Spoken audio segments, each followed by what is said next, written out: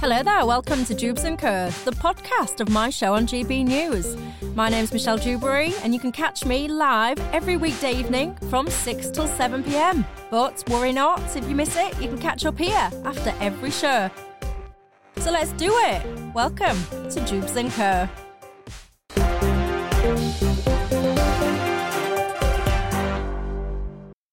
Thanks, Polly. Well, keeping me company until 7 o'clock tonight, we've got my panel, David Curtin, who's the leader of the Heritage Party, Kelvin McKenzie, who's the former editor of The Sun, and Dr. Lisa McKenzie, fresh off a plane, Lisa.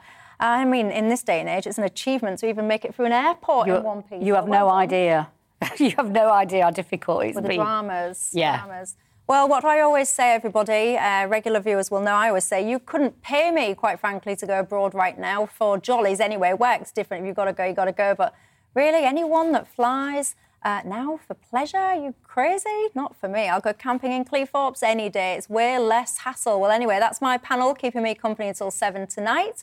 And you know the drill on Jubes & Co. is not just about us. It's about you at home as well. What's on your mind tonight? Get in touch. gbviews@gbnews.uk is the email. You can tweet me at Michelle Dubes or at gbnews. Don't forget, if you haven't already, you can subscribe to us on YouTube. You can watch us live now. Some of you are. Good evening to you. Listen to us on the radio, DAB+. You can download the app, across social media. We're everywhere. And wherever you join us from, you are very welcome tonight. Now, you'll all remember the two by-elections, Tiverton and Honiton. Of course, Wakefield as well. Richard Ford was elected as one of those two last week. I cannot even believe it. Feels like an absolute lifetime ago. The Lib Dems won the Tiverton seat with 29.9% swing. This, of course, followed the resignation of Neil Parish for looking at tractors, shall we say, in the House of Commons. It's tea time after all. It's been nearly 100 years, by the way, since the Tories lost a parliamentary election in the Tiverton and Honiton area. Lib Dems, therefore, described this win as sending shockwaves through the British political system. Well, Richard Ford takes some time out from his busy diary to join me now. Good evening to you, Richard. Your first day yesterday, you tabled a bill to cut fuel duty for rural areas like Devon. What else can our constituencies expect? We have a big audience in your part of the woods. What are you going to deliver for them? Well, absolutely, you're right, Michelle. It was straight to work yesterday, tabling a motion to cut rural fuel duty.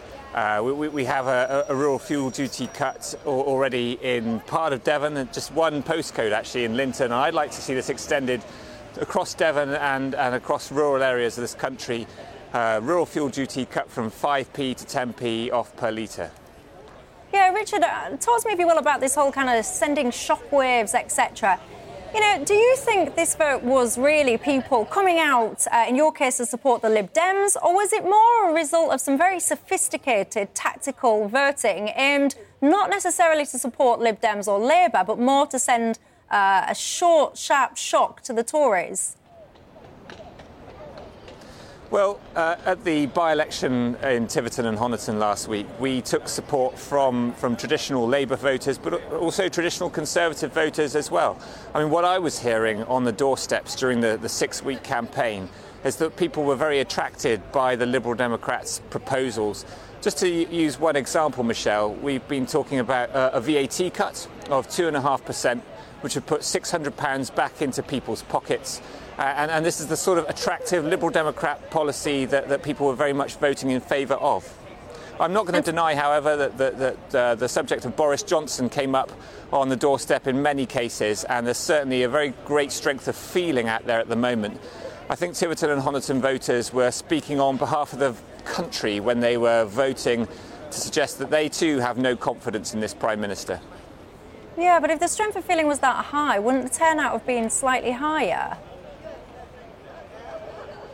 I think actually we had a very high turnout for a by-election. You know that traditionally by-elections don't get the same sort of turnout that a general election would get, but actually at over 50%, we're very pleased with the turnout, and I absolutely do feel that a very positive Liberal Democrat campaign really did exercise and mobilise people to come out and vote.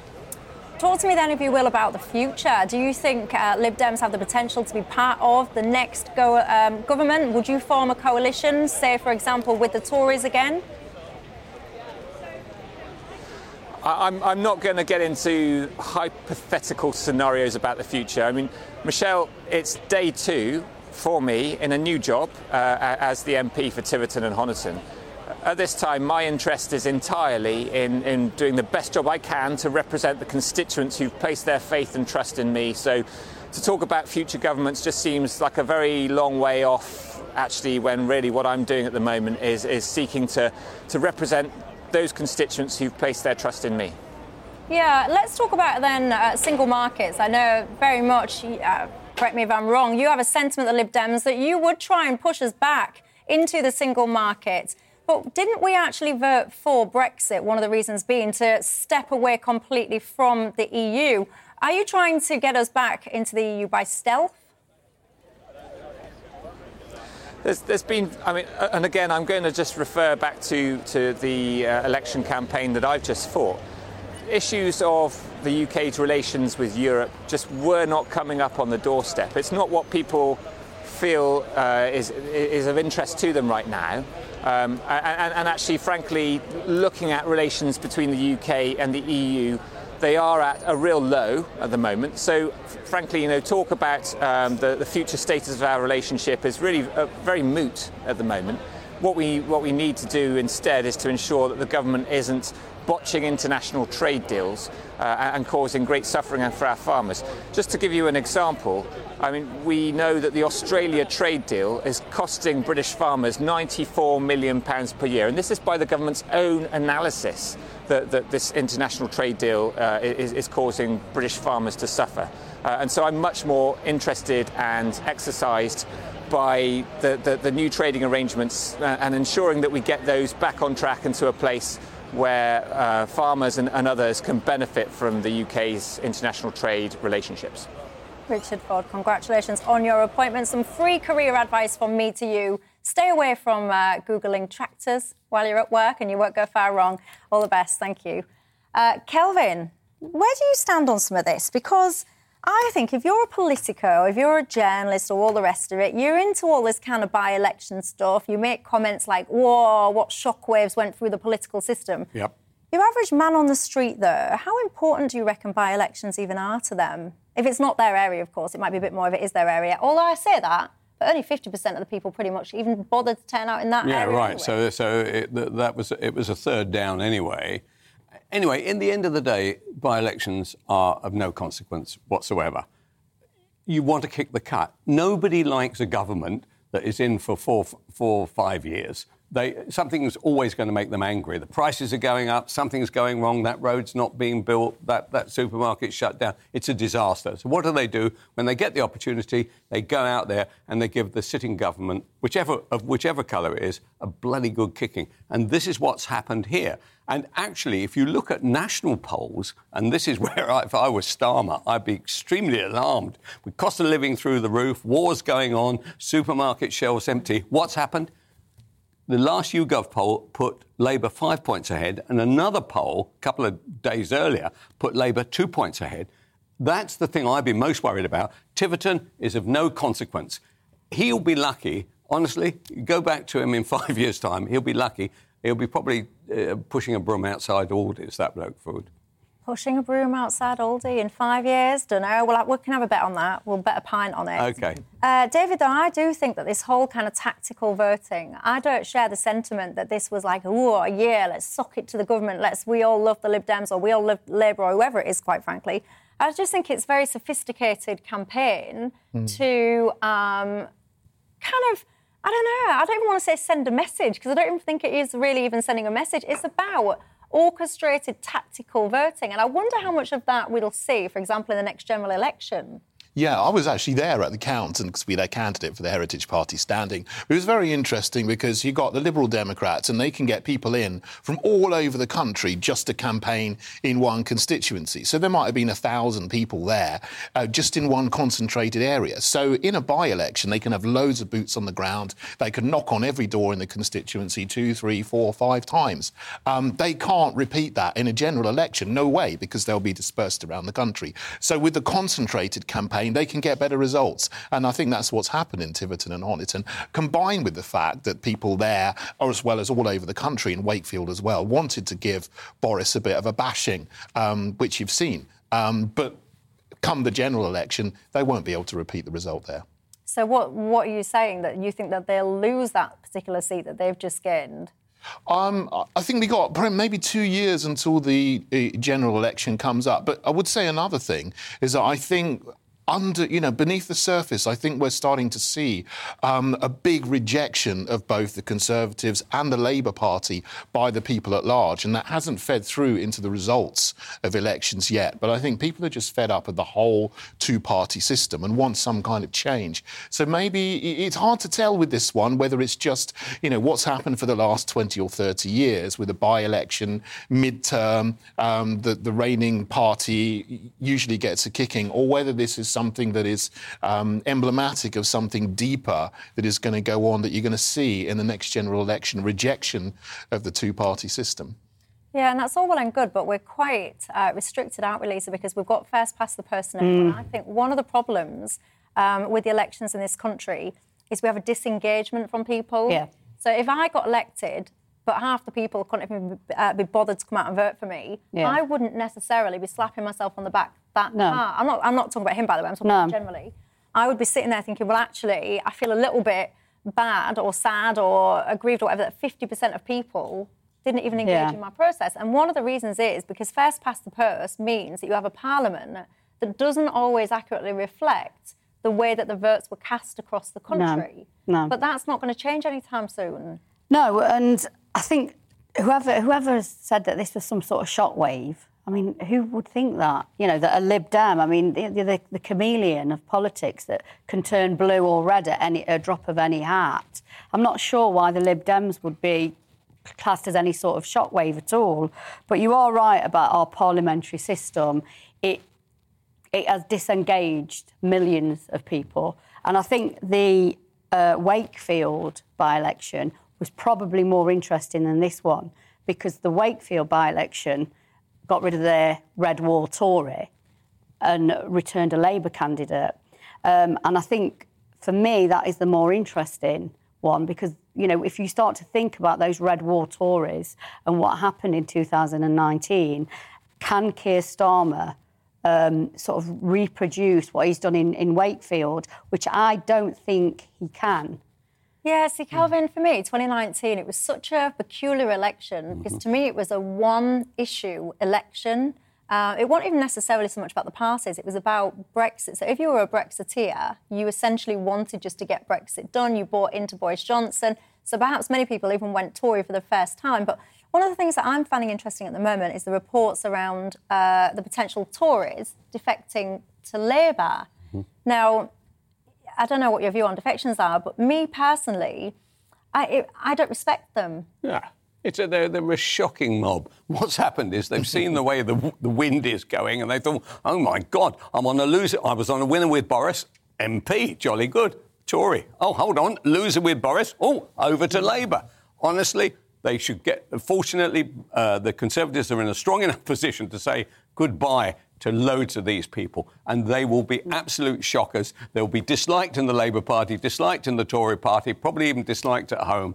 A load of treacherous people. I would wave a fond farewell with them. I do agree with you. There was a unique moment, 2019. We wanted Brexit done, and only one candidate was guaranteeing this. And that will also, I think, affect Starmer even at the next election. People unsure of what does he really believe in. Honestly, he sat there as Corbyn's EU guy and actually managed to do this because he's a lawyer. Oh, on the one hand this, on the other hand that. And I think people don't like it, and I can't see him being elected with a majority at the next election, regardless of whether Boris gets caught with his hand in the till or whatever else he's doing. I cannot see Starmer making it. Yeah, David, and for me, it's about integrity. I would rather have integrity, so this is who I am, and if I win, great, and if I don't worry about it, because at least I've stood for what I believe in. I've run for election twice. I've only ever done it in my hometown, not because I've got no interest in being a general MP. I wanted to help my hometown. I genuinely believed that I could do that. And I just, when I look at these people talking about defections, I just think, you've got no integrity. And how would you stand there with a straight face and say, 1 minute you're a Tory, and then the next minute you're Labour or whatever else it is? I would just look at you and just think, I don't respect you. Yeah, well, they're complete opportunists if they do that. And that happened before the last parliamentary period. You had nearly 15 people defect from one party to another.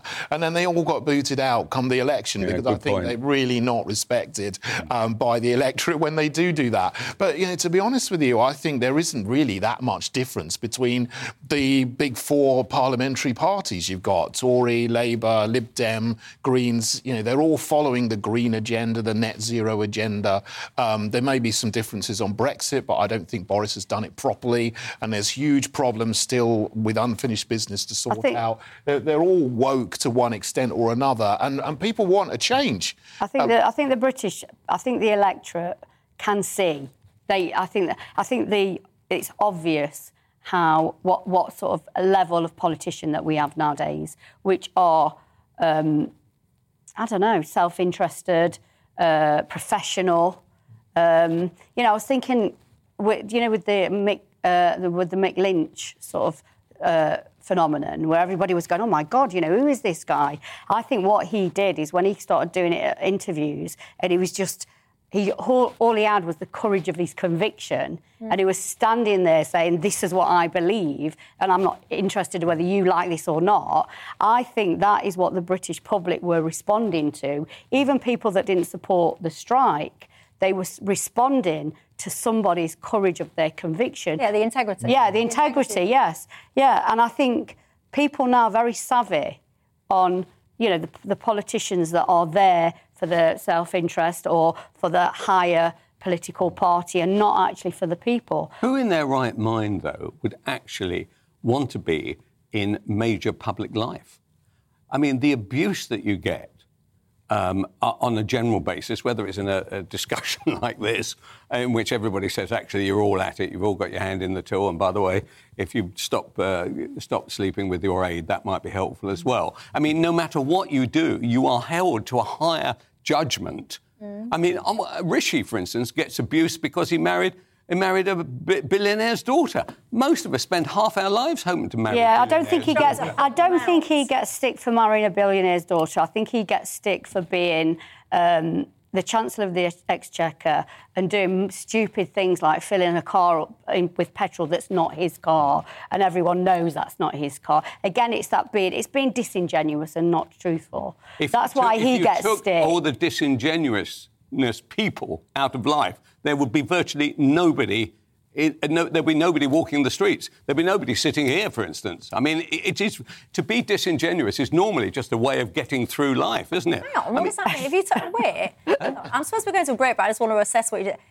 What did you say? If you I am saying that a lot of people, in fact, I'd say the vast majority of people are disingenuous. Really? They are saying one thing and doing something else. Well, that's people in your world, but not in mine. By your own standards. I am judging people by my own standards. Most people are constantly bobbing and weaving in order to get through life, and I don't blame them. See, I don't agree. I don't think I'm disingenuous. Do you think you are? I don't think I'm not. Of course you're not. You're being disingenuous by saying that. No, my Eka's like, I don't.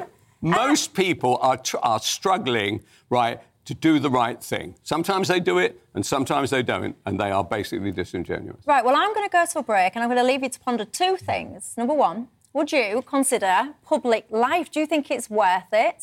Kelvin's saying, why would anyone get into it? And also, are you disingenuous? Do you think most people are these days? I don't.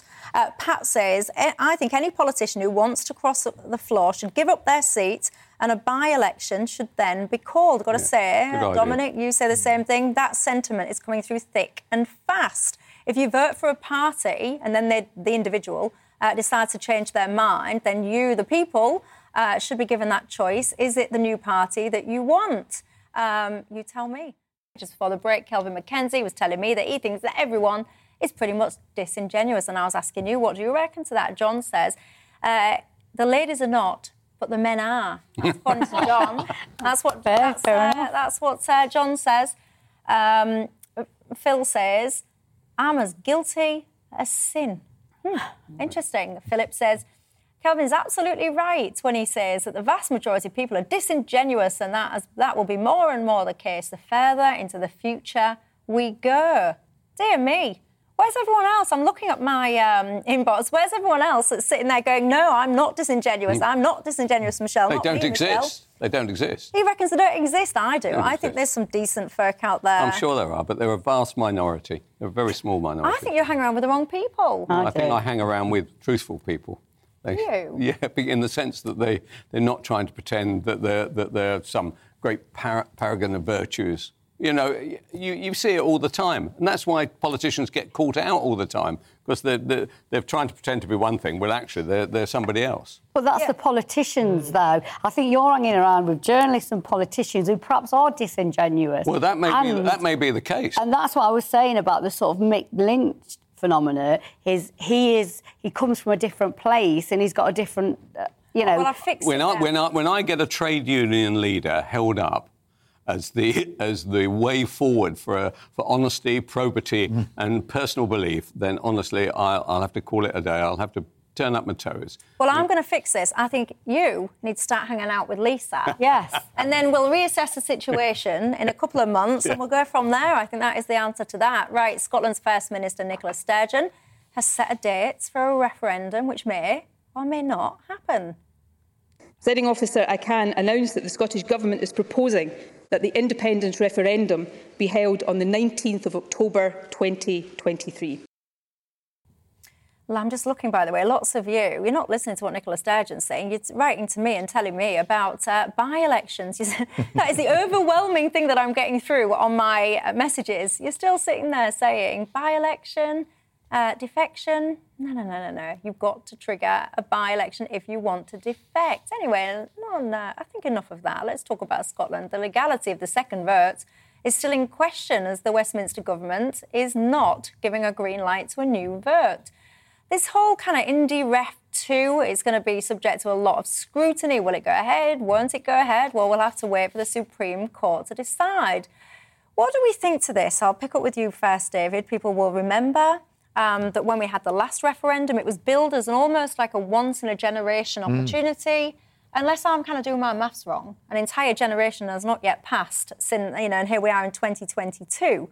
But this is kind of Nicola Sturgeon's thing, isn't it? She's not going to let this go. She wants to be independent. Should we have another referendum or not? No. It was only 8 years ago, the last one, and it was very clear that the people of Scotland wanted to stay in the Union, and I think we should respect that. And, yeah, as you said, it was a once-in-a-lifetime, once-in-a-generation vote. So, in 30 years, maybe we can have another one. But, I mean, what are we going to do? We're going to have a referendum every 8, 9, 10 years until we get the right result, the result that Nicola Sturgeon wants. I mean, I think she's just grandstanding here to cover up her failures in her domestic policy, because in Scotland, literally the education service, the health service, the police service, the economy are all going to pot in Scotland because they're really, really terrible at actually running a country. So if Scotland was independent and they were in charge, I mean, heaven help Scotland. And, I feel really bad because I went to university there. I went to St Andrews University. So I hate to see, it going down the tubes with Nicola Sturgeon and, perhaps, going even worse if they do get this to go ahead. But are you more... So what you're saying, you want the United Kingdom to remain united? I think so, yeah. I mean, I'm not frightened of another referendum. If that's what the people want, fine. I think they would vote to stay in the Union again. But, we shouldn't have another one at this time. And then because what? If you vote to stay in... Is that it then? The one in 2014 should have been it, absolutely. So, perhaps there should be a time limit on this. You say, so if you have a referendum of something, you don't have another referendum on the same thing for maybe 25, 30 years. I mean, that hasn't been ever set in stone. There's not any kind of precedent or for that. I mean, I suppose with Brexit, we had a referendum, what was it, 1974, 75, and then we had the referendum in 2016. So, it was about 40 years or 42 years between the two referenda. Perhaps, that's the kind of reasonable length of time between having two referenda on the same things. I think the Scottish National Party, they've got an issue here. They've got a problem because obviously their number one policy is to be independent. The Scottish National Party says it on a tin. So Nicola Sturgeon or anyone who's in the SNP is going to keep pushing for this. It's always going to be there. So the Scottish people have got to put this to bed. And I think in the last referendum, it was closer than I think anybody thought it was going to be. So it wasn't put to bed. But the issue that Nicola Sturgeon has is she's now the party of power and the party, she's the ruling class now. And she's also not liked in Scotland. So there's two different things happening here. Should Scotland become independent? And then are people going to vote for that, knowing that the SNP is the ruling party? And I think that's the problem for the SNP. Personally, I don't see anything wrong with further, with places sort of managing their own finances and devolving from Westminster. We've talked every week on this programme about how chronic Westminster is and how it lets, people down. So perhaps devolving power is a way to stop that. So I'm not against, if that's what the people of Scotland wants, then I could understand that. Is massively subsidised from England with the Barnett formula. Yeah. So they need money and they need subsidy to keep them afloat. If they had to provide all the money for themselves and taxation, I mean, heaven knows what state they'd be in. Kelvin, where do you sit on it? Well, I'd be delighted to see the Scottish people have self-determination. I do accept totally that they are a different country. I don't see much link between the way the Scots seem to think and act and the way that, for instance, southern England thinks and acts. I think there's a massive divide there. So I would say a fond farewell to Scotland in fact, I'd be quite pleased to get them off the payroll, to be absolutely honest with you. And by the way, I've always felt like that. So I am in favour of another vote. And they can have as many votes as they like till they get the correct decision, which is we are off. And then, by the way, Ireland is going to go the same way anyway, right? Just the population. So Ireland will become United Ireland. It's painful, but that's the way it is. And then I expect Wales to go. And having seen what's happened to the old Yugoslavia, I'm afraid we just have to get on with actually that is what is happening all over the world, is that smaller countries are actually breaking away from the mothership and are setting out on their own. And if that's what democracy looks like, I am 101% in favour of it. David, one of the things that I find quite fascinating when you have these constant conversations around Scottish independence and all the rest of it, it's all well and good setting out dates and getting Supreme Courts involved in this, that and all the other. But there's some core aspects to independence that are just not properly answered. And also some, to me, massive contradictions. Because on the one hand, just for clarity, I want the Union, I want the United Kingdom to remain, just for clarity, that's my personal view. But if you're so desperate to be independent, why is your literal next step to associate yourself with, for example, the EU, literally giving away your independence? Because you're not independent then. You put your sovereignty into a different being that is not Westminster, but it's still a different being nonetheless. And then huge fundamental questions such as currency. So you want to be independent, but then in the next breath, you want to use sterling. It's just full of contradictions to me. There's huge cognitive dissonance there, isn't it? You want to be independent from Westminster, but then be dependent on Brussels. And you'd have less democracy there if you joined the EU again than if you did if you stayed in the Union with England in the United Kingdom. So, and the currency issue, so far they seem to think, or Sturgeon seems to be saying, we'll keep on using the pound. But you can't. Well, unless you could use the pound, but you wouldn't have any control over the say in what we do, over the English economy then if they left. So they wouldn't be able to have, a seat at the table to make any of the economic decisions to do with the power. But that is up to them in a funny way. Yeah. And that's what I said. And the other thing is, you're quite right. I mean, what about their share of the national debt?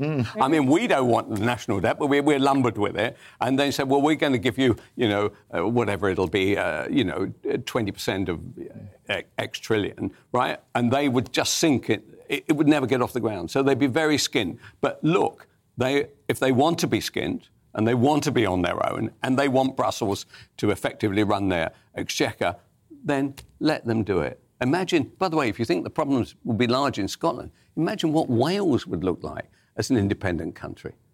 Yeah, but you see, I mean, I've got to say, the thought of the United Kingdom breaking up, it makes me quite sad, really. Even on just an emotional level, I'd love to be able to back up that emotion with all of this and that. But just in my heart, it's an emotional position, I grant you that, but it's the United Kingdom, and it is Scotland is in there, and Wales is in there, and it is, and I think that person. Well, when was the last time you either went to Scotland, Wales, or Northern Ireland? Well, I'm a little bit different because I'm actually quarter Welsh, so I do have a little bit of Welsh in me. My dad's Scottish. You could be the Prime Minister. I think again, though, we are so closely tied and connected. All of the nations in the United Kingdom. None of this would be easy. And I think and that's why perhaps a referendum is the best way to sort this out, because the Scottish people, because what we're talking about now with Scotland going into the EU and wanting to be part of Brussels, that's SNP policy. That's not the Scottish people, is it?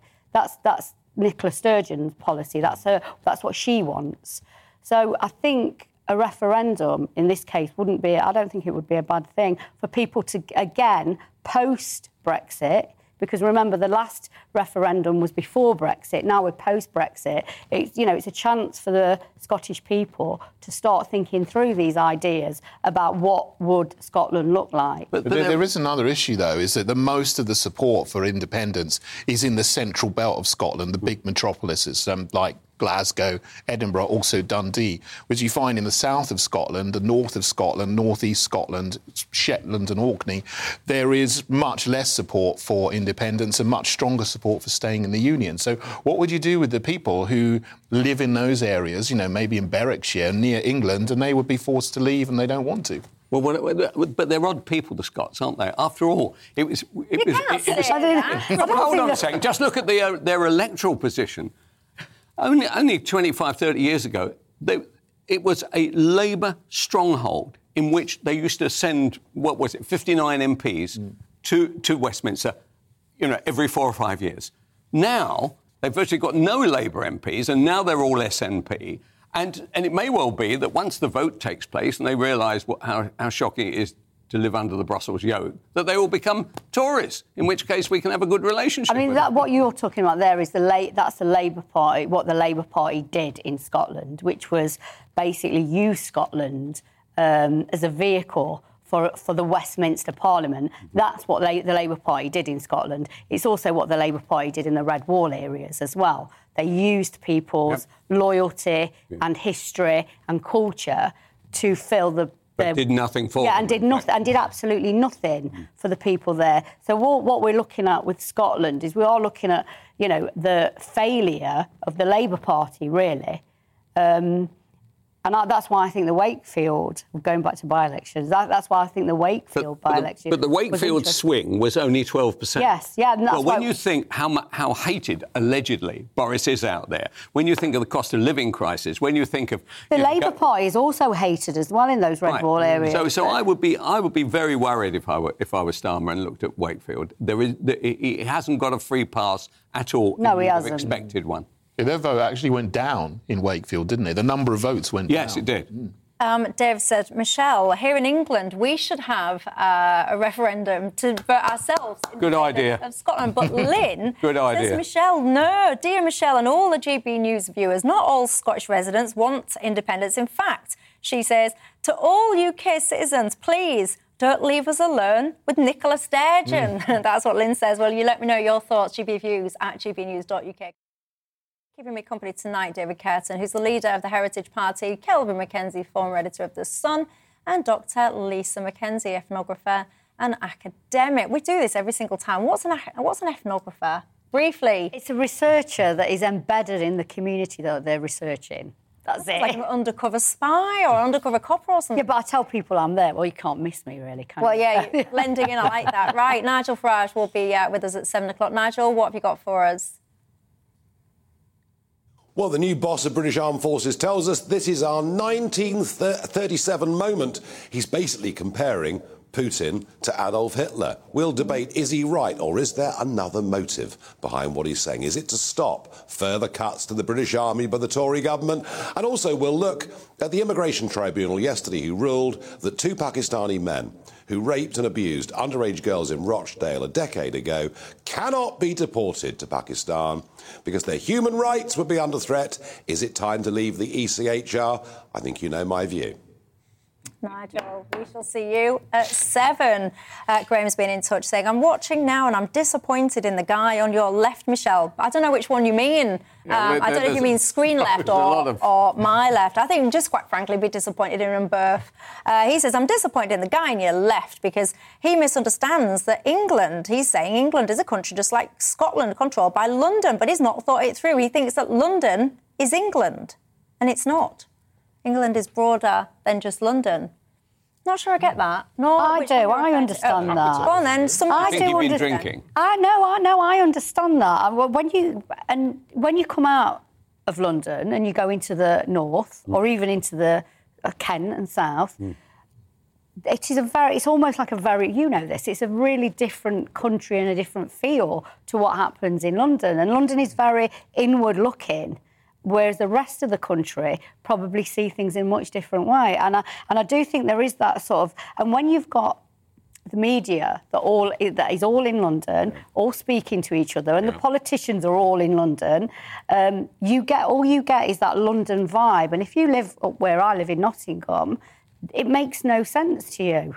You know, the debates... and actually, GB News is, I'm not just saying this, is one of the few news programmes that actually does look wider at the rest of the country, and I think that's really appreciated, actually. David has been in touch, by the way, and said, Michelle, about this whole Scotland thing, what about the people outside of Scotland? Don't we have a say in the splitting up of their Great British Union? He says, obviously not, which is so wrong. But David, hang on a sec, because did you vote in the EU referendum? Did you have that same sentiment there when you talk about breaking up the United Kingdom?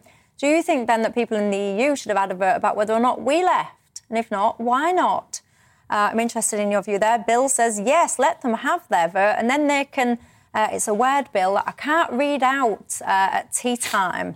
That is Bill's view. I think you can colour in the dots, can't you? Right, Jack May, the billionaire founder of retail giant Alibaba, believes that those who are poor have no ambition. What do we think to this? I mean, I was just about to start reading this whole long script, but you know what? Let's just get into it. What do you think to this? I'll start with you. You get yourself undercover and study people and all the rest of it. What do you make of it all, Lisa? It's such an obvious comment to make, isn't it, when you've made it? Oh, I've made it, so therefore everybody can. Is he wrong? Yes, he is wrong. Yes, Why? he is wrong. I mean, I've lived in communities all my life, in working class communities. I still say I'm working class. I am working class. And the class system, and I'm going to say it in Britain, is deep and embedded, and it skews in favour of the middle class. So if you are working class, you have to do everything twice as hard and you have to work twice as long. That's a truth. Oh dear. But what that usually means is when people have made it, and they do come from a working class background and they've made it, they do sort of further along the line, they do forget how difficult it was in the beginning to do that. And that's when they come up with these ideas about pulling yourself up by the bootstraps. Kelvin's drumming his hands on the table, saying, oh dear, what's the matter? The reality is that those people who have, quotes, made it, you're talking about it being financial. Yes, right? that's making money is a piece of magic. It's a bit of something that you're given when you're born. It's a bit like being able to play a violin fantastically. It's very unusual to be able to do it. But those people who then claim personal genius about it, right, is completely wrong. It is straightforward, right? It's magic and hard work.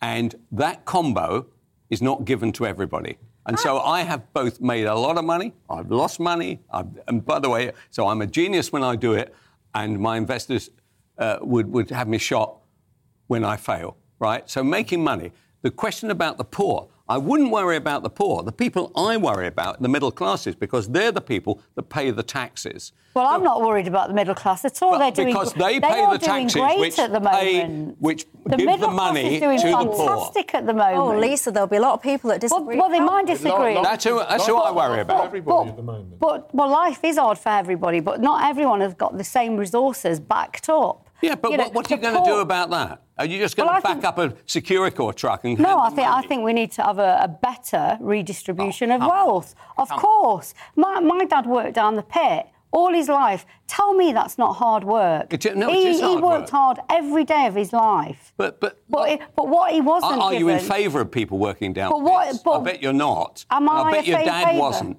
Right, there were health issues. There were health issues. Was, yeah. God knows what. Am I in favour of working class people having decent jobs that can provide a good living and a safe home for them to live? How yes, are you going to do it? How are you going to guarantee anything except unless we create taxes which allow the money to trickle down to people who aren't capable? Trickle-down economics does not work. It's a lie. It may not work in your area, and but it has in never every worked. other area of the country, no, it people doesn't. are doing just fine. There is no evidence at all that trickle-down economics More and more people works. in work, right? They don't pay tax until 12.5 grand. It stays at the top. What do you think, young David? You're sitting there quietly.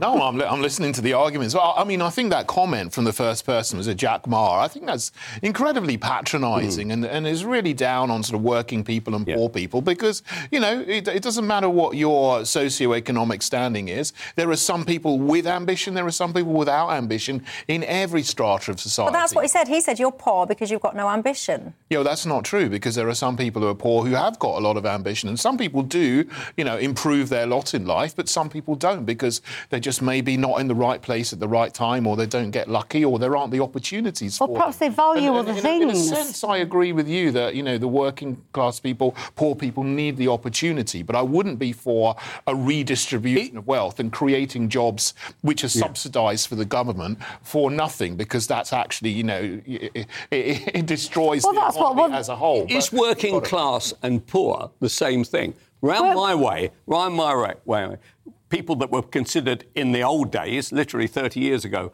the working class, i.e.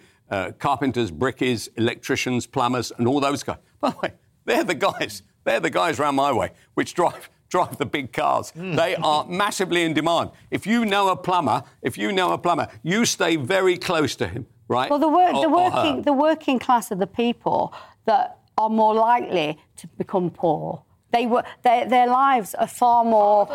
Yes, they are. These days, that's not true. People yes, it is. Trades, it's even more like you were true saying, now than it ever plumbers, was. they do really well. Yeah. Sometimes now, people who go to universities and they do all these really ridiculous courses... absolutely. And come out with loads and loads of debt. They end up in call centres. Yeah, they right, end up exactly. in call centres. And there are... But you're talking about one group of people, which are the plumbers and the electricians. Well, some are doing well, but...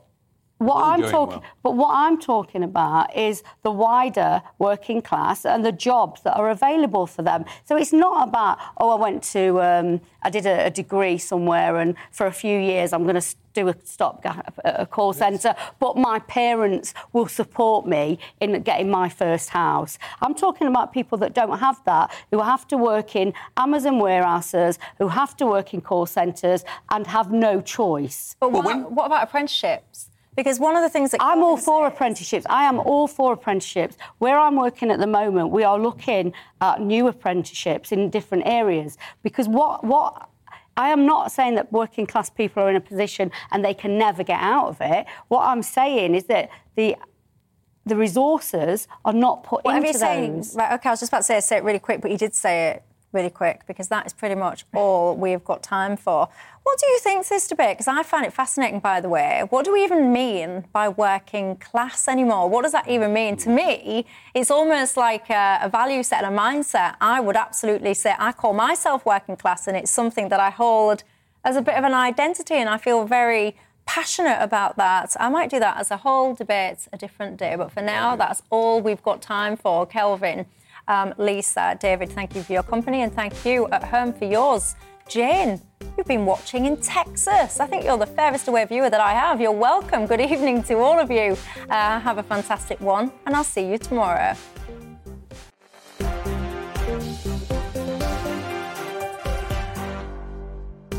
Thanks for listening to Jubes & Co, the podcast. Don't forget to subscribe so you will never miss an episode. And if you've enjoyed it, leave us a nice comment.